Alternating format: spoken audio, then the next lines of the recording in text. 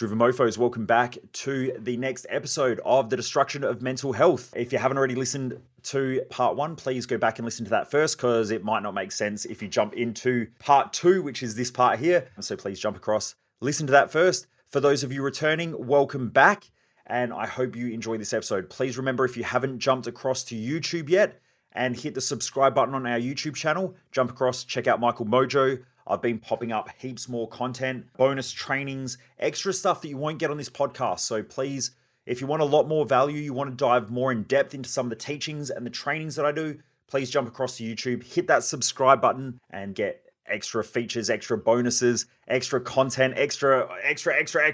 Anyway, I'm going to get off now. Enjoy the rest of this episode. Welcome to The Underestimated Entrepreneur, where I share mindset, lifestyle, and business hacking tips, tools, and some painful lessons along my journey from growing my businesses and also working with some of the top entrepreneurs, business leaders, and professional athletes. I really believe that we're focusing on the wrong thing right now with mental health. And that is that most people are setting themselves up based on those unrealistic expectations. And no one is really giving people tools, effective tools, like we do at our Thrive Time event, to be able to help people create direction, to understand what they're really trying to achieve in life, to give them focus, to give them the drive and the ambition and all of that stuff in order to achieve it, and also the mental health tools to stay in balance. Because the truth is, just like I said at the start, if you have strong muscles, you also have weak muscles. You can't have a strength without a weakness at the same time if there is an imbalance. So if you have an injury or an imbalance, you have a strong muscle and a weak muscle. Or you have strong muscles and weak muscles around that area. And so it pulls everything in one direction and you'll start to create overcompensations and eventually you'll end up with pain or an injury. In life, it's very much the same. You have strengths and you have weaknesses. If you keep working on your strengths and you don't deal with your weaknesses and you don't make your weaknesses strong and you try to make your strengths weaknesses, it will still create these imbalances consistently. And also what it will do is it will create imbalances. And the more you have these crazy critical imbalances in your life based on your values, the more likely you are to have these mental health issues. Now, I know there's people out there saying, okay, Mr. Smart Man, well, what about the chemical imbalances? Now, the great thing is that there's more and more research that's come out to show that chemical imbalances like dopamine and all that stuff are flawed theories and flawed concepts. And there was flawed research in the first place in order to come up with those theories. Is there a chemical imbalance? Maybe. Okay, it's a maybe. But if right now, if you take a blood sample of your hormonal state and you check it about 5 hours later and you check it another 5 hours later, you will realize that there is a cycle that people go through. And so the chemicals in our body are changing all the time. They're changing moment by moment, by moment by moment, by moment by moment. And the chemical imbalance theory, I believe, is highly flawed. And it is. Scientifically, it's highly flawed. And it's highly flawed because in order to think that someone has a chemical imbalance consistently, you've got to ask why. Now, why do chemicals imbalance in our body? Most people in neuroscience and even the field of psychology do not understand that perceptions drive our hormonal cycles and they change our neurochemical states. And now that could be from our past, maybe. There's a whole bunch of different theories out there, and I've had these debates with neuroscientists, I've had them with psychologists, I've had them with medical doctors, but I've also shown and had really good conversations with open-minded doctors, psychologists, and medical scientists, and they've gone, shit, I've never thought about this stuff. This is fucking brilliant. If I throw a tiger or a lion in the room, or something that you perceive as a threat, immediately based on your perception. Now, there are people out there who don't perceive that lions are threats. In fact, I was watching a video the other day where a person was swimming with sharks. And they were swimming with sharks, and this shark came over to this guy and started opening its mouth. And the guy just grabbed the top of the shark's nose and sort of pushed it away just calmly, and the shark just swam and he just gave it a pat. Okay? And just sort of kept moving. Now, that's someone who's not afraid of sharks. Now, if I saw that same thing, I would shit my pants. You would literally see me running across the top of the water. I would be treading fucking water, running at about 150 kilometers an hour across the water, just like one of those old cartoons where, you know, someone runs across the water. That would be me. I would be out of there. My heart would be racing. I would think that I was going to die in that moment. In fact, I was snorkeling in Vanuatu and there was a rather, not large shark, but a decent shark. Put it this way, it was definitely bigger than what I was. And it was just chilling there on the bottom near a bit of a reef, and I saw it And I was like, oh, fuck. And it was like the most majestic, magical experience that I've had. But at the same time, my heart started racing. You know, obviously, blood started flowing a lot more through my body because, like, it started to heat up pretty quickly. My breathing rate changed. All of these things happened because of the perception. That shark was just sitting there chilling. It was just having a chilled out day. Probably, who knows, it was asleep. I don't know. But I saw the shark. I went, shark, fucking danger. And all of a sudden, my body responds. So our perception changes our chemical states. So in traffic, you're driving to work in the morning, someone cuts you off, you go, what a prick, bang, immediately. Your heart rate changes, blood pressure changes, blood glucose levels change. All of these changes happen immediately because of the perception. Now, there are people out there who get diagnosed with ADD and ADHD or whatever you want to call it. And a lot of the time, they will be told that they're attention deficit because they have a dopamine deficiency. Yet at the same time, I could almost guarantee that if you actually check their dopamine levels, that they don't have a dopamine deficiency. They have a dopamine deficiency when they're doing things that they're not fulfilled in. Yet if you give that same person something that they're fulfilled in, they don't seem to have a dopamine deficiency, because if you look at their behavior, it's different. Why? Maybe because their perception of doing a task. Like if you give someone who hates doing admin and administrative tasks, like business owners, you get a business owner to sit down and do financials and they hate doing financials and they hate data and they hate spreadsheets. They become attention deficit. They start looking around, they get distracted, they go and make another coffee, they go to the bathroom and they get distracted, and then they beat themselves up for not doing that. And they go, shit, I really need to do it, but at the same time I can't concentrate. And then they start creating a fucking story around why they're not doing that task. And then you get that same person that can sit there for 3 hours and have a conversation about sales, about marketing, about branding, and they're completely fine. They're not attention deficit. They are completely aware and they are switched on. So they're not attention deficit when they're talking to others and talking about marketing and making money. They are when they've got to do financials and data and spreadsheets. And so what that shows is that their perception has changed. You can get a child who's diagnosed with attention deficit disorder at school, and they sit there at school in almost all the classes. There might be a couple of classes they excel in, but in the other classes, they have attention deficit. But then you put them in front of a computer game, they can sit there and play it for 7 or 8 hours straight. Why?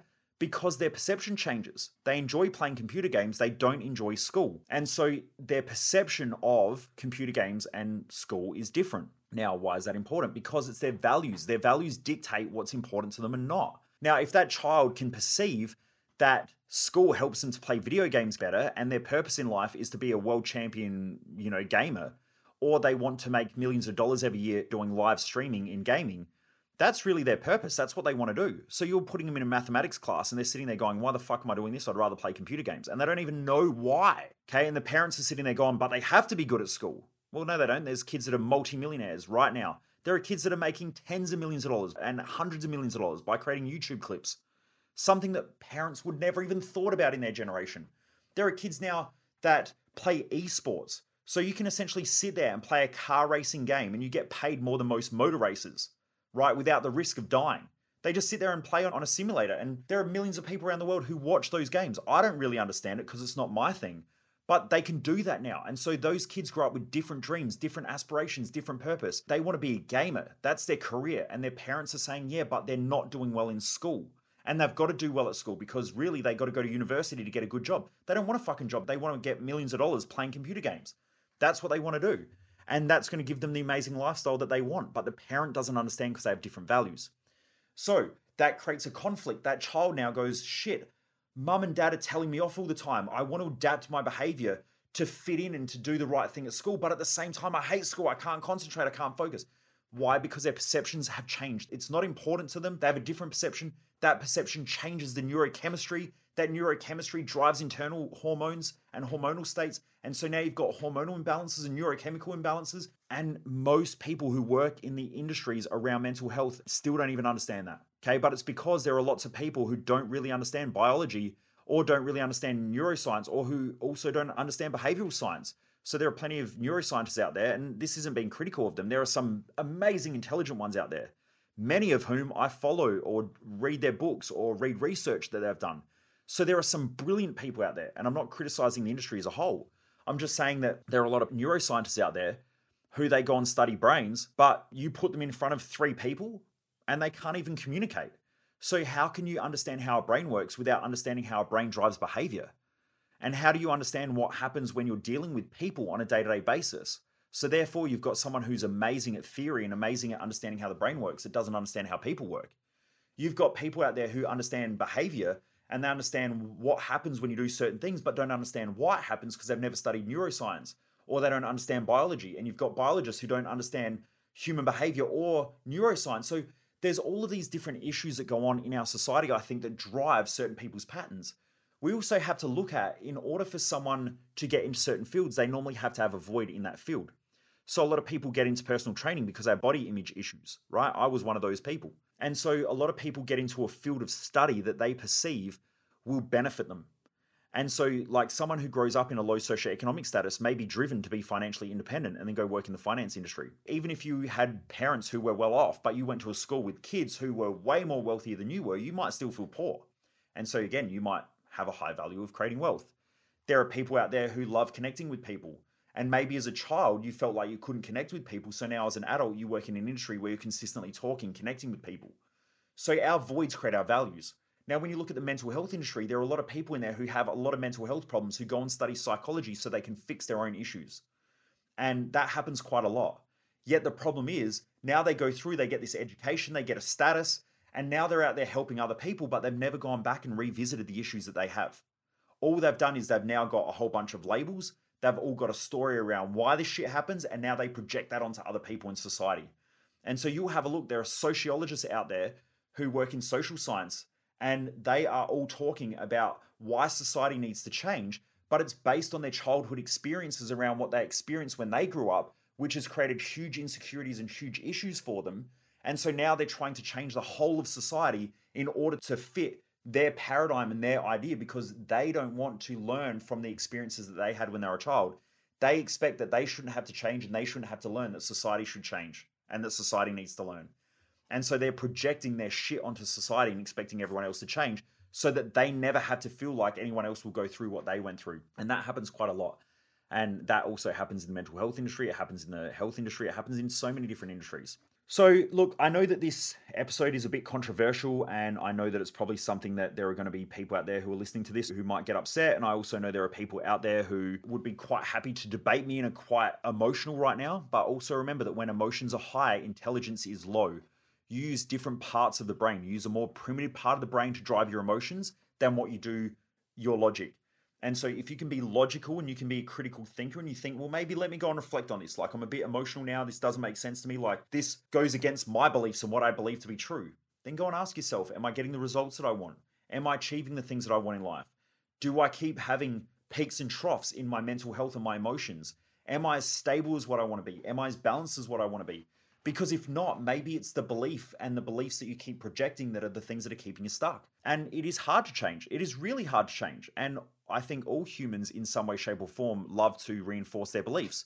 I mean, there are people out there who believe the most ridiculous shit, but to them, they believe it's true. And if anyone challenges them, they become aggressive and they attack them. And they attack them only because their beliefs are being challenged. If you realize that and you become a critical thinker, you can step away from that and go, okay, what triggered me and why did it trigger me? And maybe they could be right. Like, let's investigate. And that's, I think, how I learned to be more of a critical thinker, and also how I learned to become more intelligent. When I was younger, I used to just go and study stuff that I believed to be true. So if I believed something, I'd go and study it. So I believed certain things about health. I would go and study that. I believed when I was younger, in my 20s, I believed that, there was all this stuff that was killing people. I believed that pharmaceuticals would kill everybody. The pharmaceutical industry was controlling everybody. I was one of those like crazy fuckers. I only ate organic food. If I went somewhere and there wasn't organic food, I would get stressed out. I was like, man, it's not organic. I'm taking in all these chemicals in my body. But what I didn't realize at the same time, when I stopped and looked at it, I was always having these peaks and troughs in my energy. I was consistently tired and burnt out. I had consistent injuries and physical pain in my body. I was creating a lot of stress. I had a lot of mental stress, and I would put a lot of pressure on myself. I would overtrain, and I had these really high, unrealistic expectations around my life, my health, and so on. It wasn't until I was in enough pain that I stopped and I went, hang on, is this really working for me? Like, let's go and look at the other side of research. And so I went and started researching some of the chemicals in food and why farmers would use certain things, and, what are the benefits of genetically modified food and all of those things. And I started getting a completely different perspective. And at first it made me really uncomfortable, and I wanted to argue with everybody and I wanted to fight with everybody. But I wasn't fighting with everybody for any other reason apart that I was just fighting to hold on to what I believed to be true because it made me feel safe and it made me feel comfortable. And we don't like to have the world that we believe to be true challenged, right? We like to wake up in the morning and know that the floor's going to be there. We like to know that we're waking up in the morning next to the person that we went to bed next to. Imagine if you woke up and everything changed and you get up in the morning and your bed is on, like, sitting on top of the ocean, you step out and you fall into water. Like, imagine if everything was so unpredictable.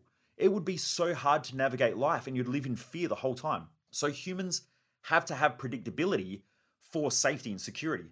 And so when someone has these beliefs, they become predictable and make us feel secure. But when that happens, it also stops us from growing because we stop asking questions, we stop challenging ourselves, we stop getting uncomfortable and having those uncomfortable situations. And unfortunately, this is the shit thing that's happening in society right now. And this is a gross generalization of a lot of universities. A lot of universities are taking away critical thinking and the ability to challenge the current paradigms and all that sort of stuff, which then makes lecturers and shit feel insecure and the system feel insecure. And so because of that, they try to force those people out of the school. And so now there's actually becoming a larger drop-off, especially in Australia, of people going to university. And now there is a greater group of people who are doing more online training or who are going to seminars and stuff outside of the university system. That didn't happen a lot 60 years ago, 50 years ago, because the university system was something that helped people progress their lives.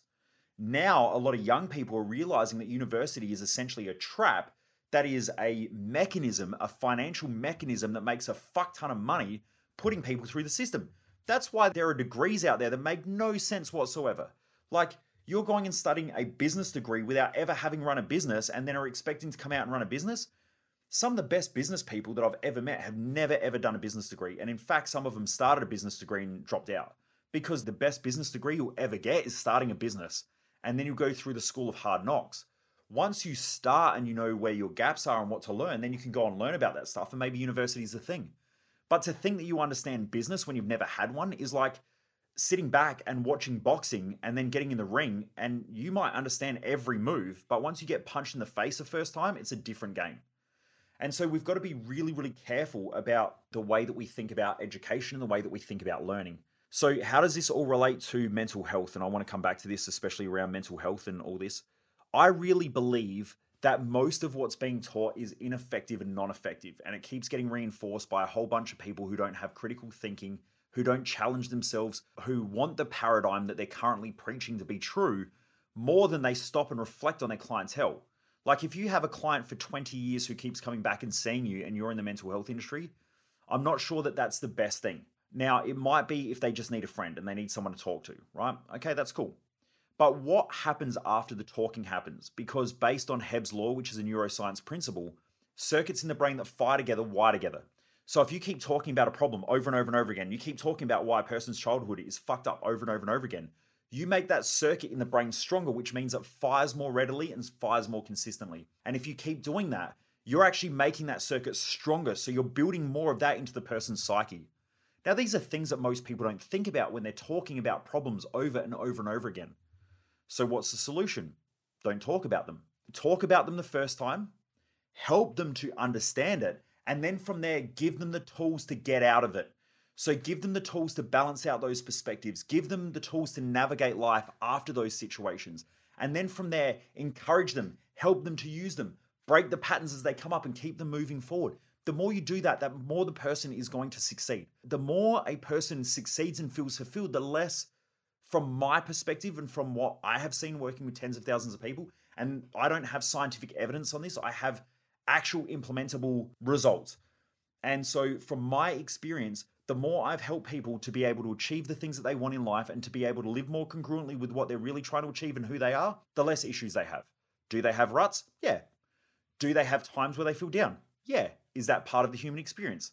Yeah. Just like people have times where they feel excited, where they feel happy, where they feel down. That doesn't mean that they are an emotion. It means that they just have them pop up. I have times where I feel depressed. I have times where I feel flat. I have times where I feel energetic. I have times where I feel tired. I have times where I burn out sometimes. In fact, I was talking yesterday to a 21-year-old who is highly driven. And he said to me, sometimes I just burn out. Like sometimes I just push my boundaries a bit too far. And I said, mate, by the time you figure out where your boundaries are and you start living them, you would have already aged or things will change in your life and those boundaries would have moved. And so we're always learning where our boundaries are. And a lot of the time, the only way you know where your boundaries are at any point in your life is when you cross them. And so you're going to consistently push your boundaries. You're going to consistently test your boundaries. Because in order to figure out where things are in life, you've got to cross boundaries, or you've got to figure out where the boundaries are. I mean, if you played basketball and didn't know where the outside line was and the ref didn't call it, you wouldn't know where it is. Sometimes when you're playing the game and you're running along and you're looking forward, you don't see where the line is. And when you cross it, you hear the referee's whistle. That's because you've crossed that boundary or you've crossed that line.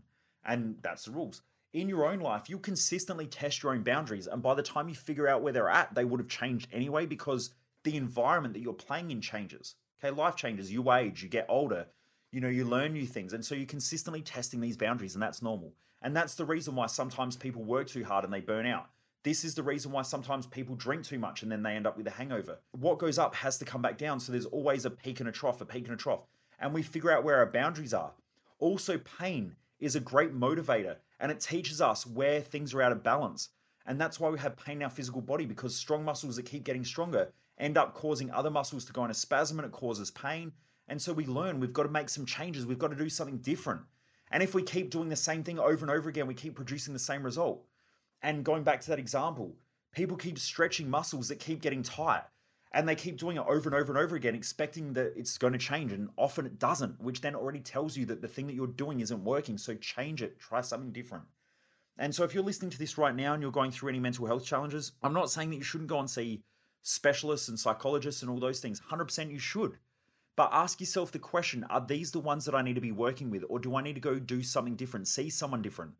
I have some people out there who come to my events and they're like, do you know, Michael, I see this doctor and they keep telling me to do these things, but I don't want to do them. And I'm like, well, then why do you do them? Like, if you know that they're not working for you, why are you doing them? Why? Because you're putting up on a pedestal their skills and their knowledge, and you're condemning your own knowledge and your own skills about how your body works and the feedback that you're getting.